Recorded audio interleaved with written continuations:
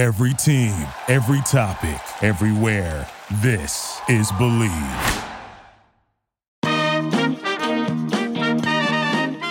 Hey, you're listening to the 5-Minute Talk Show with Phil Iazetta. We're bringing you today's best comedy and entertainment personalities. Now your host, Phil Iazetta.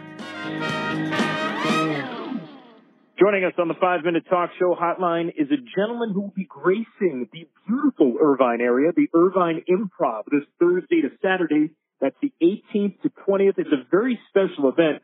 You've seen him all over the place, from Argo, that great movie with Ben Affleck, which we'll talk about, Mad TV. But the first time I got to see you was with Adam Devine. And let me tell you something. That's one of those guys who blew me away when you see him, doing that show he does, Modern Family. But when you see him on stage, it blew me away, Amir. I mean, he's so comfortable as a comic. Were you a little surprised that an actor, well, you're an actor yourself, but he's taken it to another level? Yeah, he's great, man. I'm super talented. I love Adam. Really cool dude. I mean, just the guy is just talented, and it just shows no matter what he does, whether it's acting or stand-up. Well, that's why I wanted to bring him up, though, because you're cut from the same cloth. I mean, you've been doing it, for over 10 years now, stand-up? Yeah, February I hit 10 years, actually, this year. Yeah, it's a little over 10 years.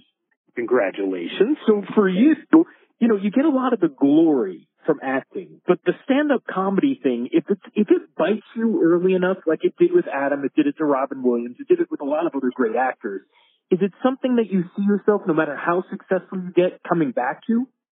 I think I'll be one of those guys that does it till I can't anymore, physically do it. You know what I mean?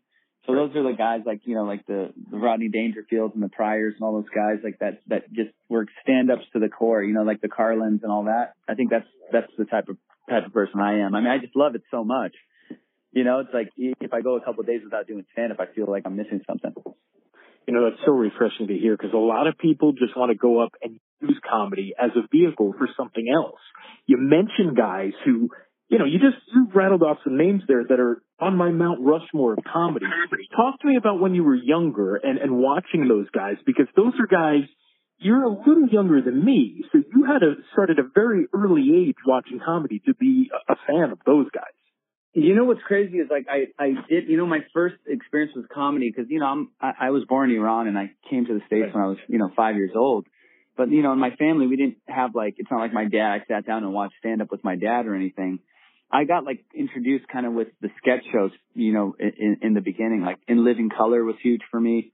Mm-hmm. The Martin Lawrence show was a really big influence for me. But those guys that did big characters and stuff like that, like the Jim Carreys and whatnot. Then later on, I kind of got into Pryor and Carlin and Rodney Dangerfield, But, yeah, I mean, big time, I saw watching them that stand-up could definitely be a career.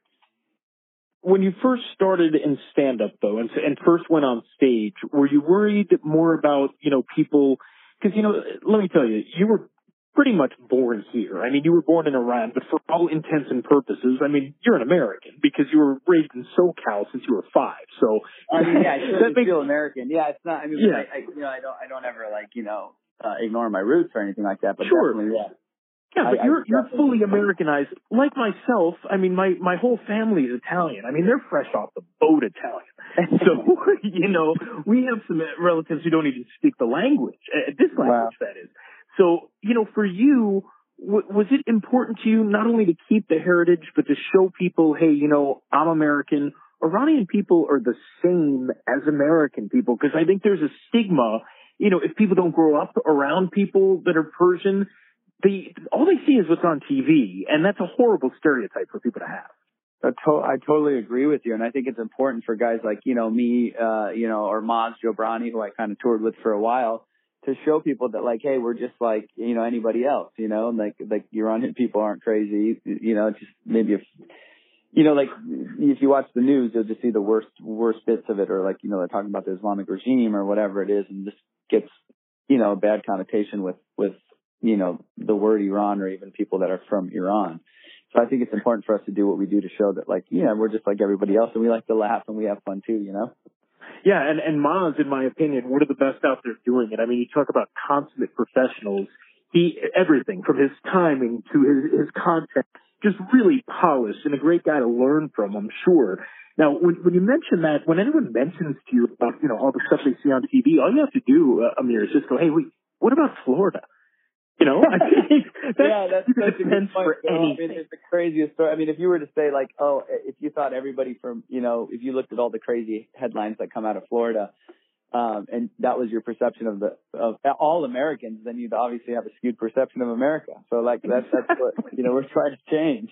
Yes, and I mean, there's good people, favor, but then there's other guys eating people's faces and getting some meth or whatever they're doing. Hey, I was born in Miami, so I really shouldn't talk.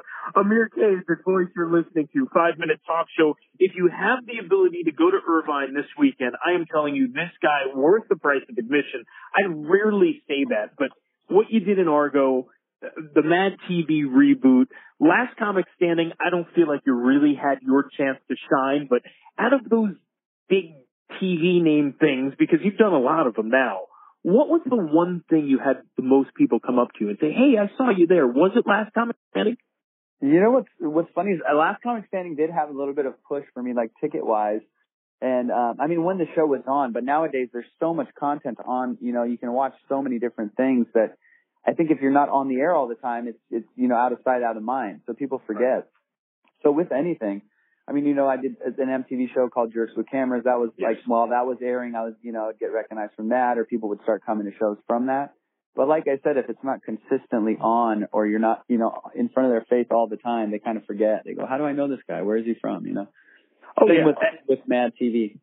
Yeah, because you have that face. I mean, where people are like, wait a minute, I know that guy. And people have to start connecting. He's an actor and a comic. So I want people to let that sit in, that you were in Argo and you were working with possibly one of the best casts assembled that year. I mean, the time that you spent on set with people like Ben Affleck and Bryan Cranston and the like, did you have to pinch yourself and just go, wait a minute? Well, I did, especially because it was like, my first acting thing that I booked. So it was just such like, to go from not having any acting work under my belt to like a multi-million-dollar budget. And even I was only on set for a couple of days, but it's like even that time was like, It was kind of like, I was like, holy crap, this is pretty nuts. Like watching everybody work and how professional everybody was and how the whole production, went down. It was just like a really interesting experience for me to see. And as a stand-up, just to be there with these incredible actors was kind of blew me away a little bit. But it was kind of cool, to have that. And like you said, it was an incredible cast. I mean, we actually won Ensemble Cast SAG Award for that, so that was pretty cool. And just to be a part of that was very, very neat, I thought, for, one of my first acting roles. Neat? I'd say you definitely exceeded all expectations. I mean, winning a SAG Award your first time out, it's pretty impressive. I mean, but it is like, I feel like, I don't know if I deserved it all the way, but I was there. Yes, you do. You were the passport official, damn it, Amir. I mean, come on. That was a very pivotal role. You remember the role. No, but I would get texts all the time from people that were like, dude, I just saw you in Argo. What the hell are you doing? What are you doing in this movie? Like, I just started the people, because it's a very like, high tension scene. Oh, yeah. And then I pop up and people are like, they know me from stand-up or something. So they're like cracking up in the theater. It's time for Bob Zaney and this week's Zaney Report.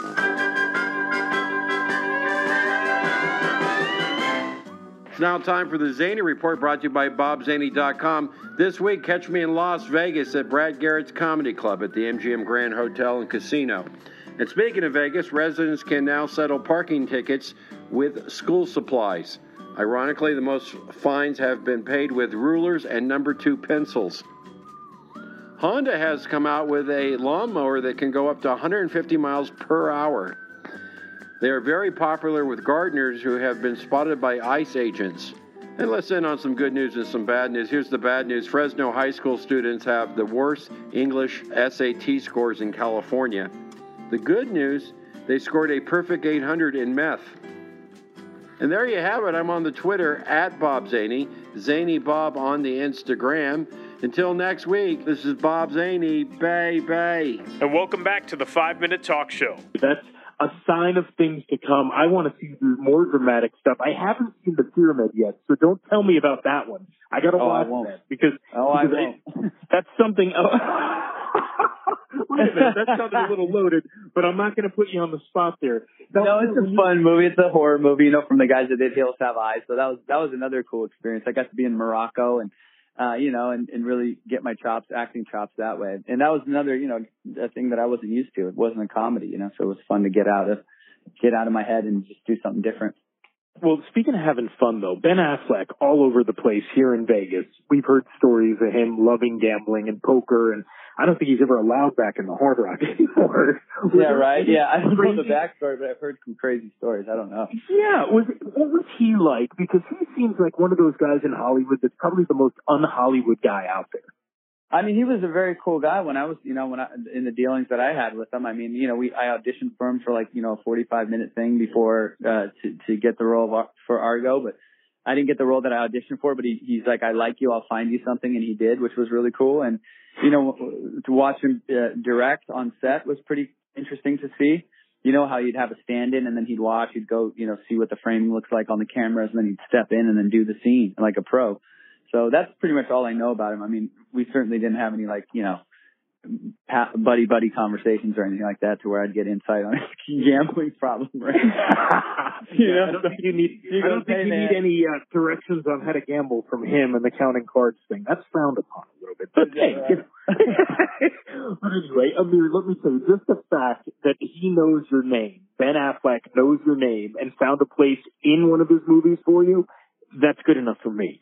So if people want to check you out, it's AmirComedy.com. Again, Irvine Improv this weekend. But if people can't make it out to California, the best place to look is AmirComedy.com. That's it. I put everything on there. I put all my tour dates up there. Yeah, if I'm coming to your city, I'd love to see you at a show. It's you know, I think it's the best job in the world, as you know, Phil. I mean, you interview comics all the time. I've listened to your show before.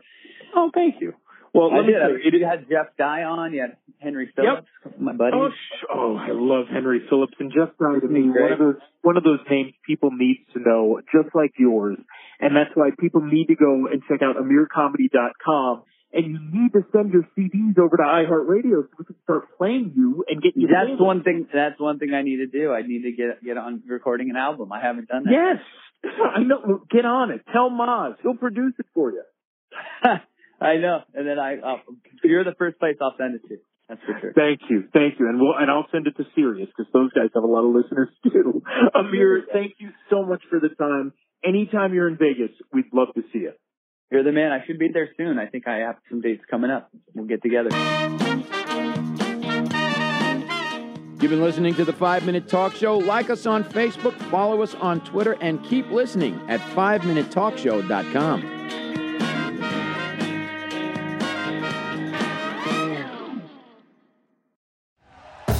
Thank you for listening to Believe. You can show support to your host by subscribing to the show and giving us a 5-star rating on your preferred platform.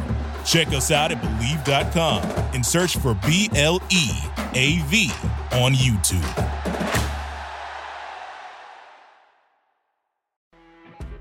You know when you're listening to a true crime story that has an unbelievable plot twist that makes you stop in your tracks?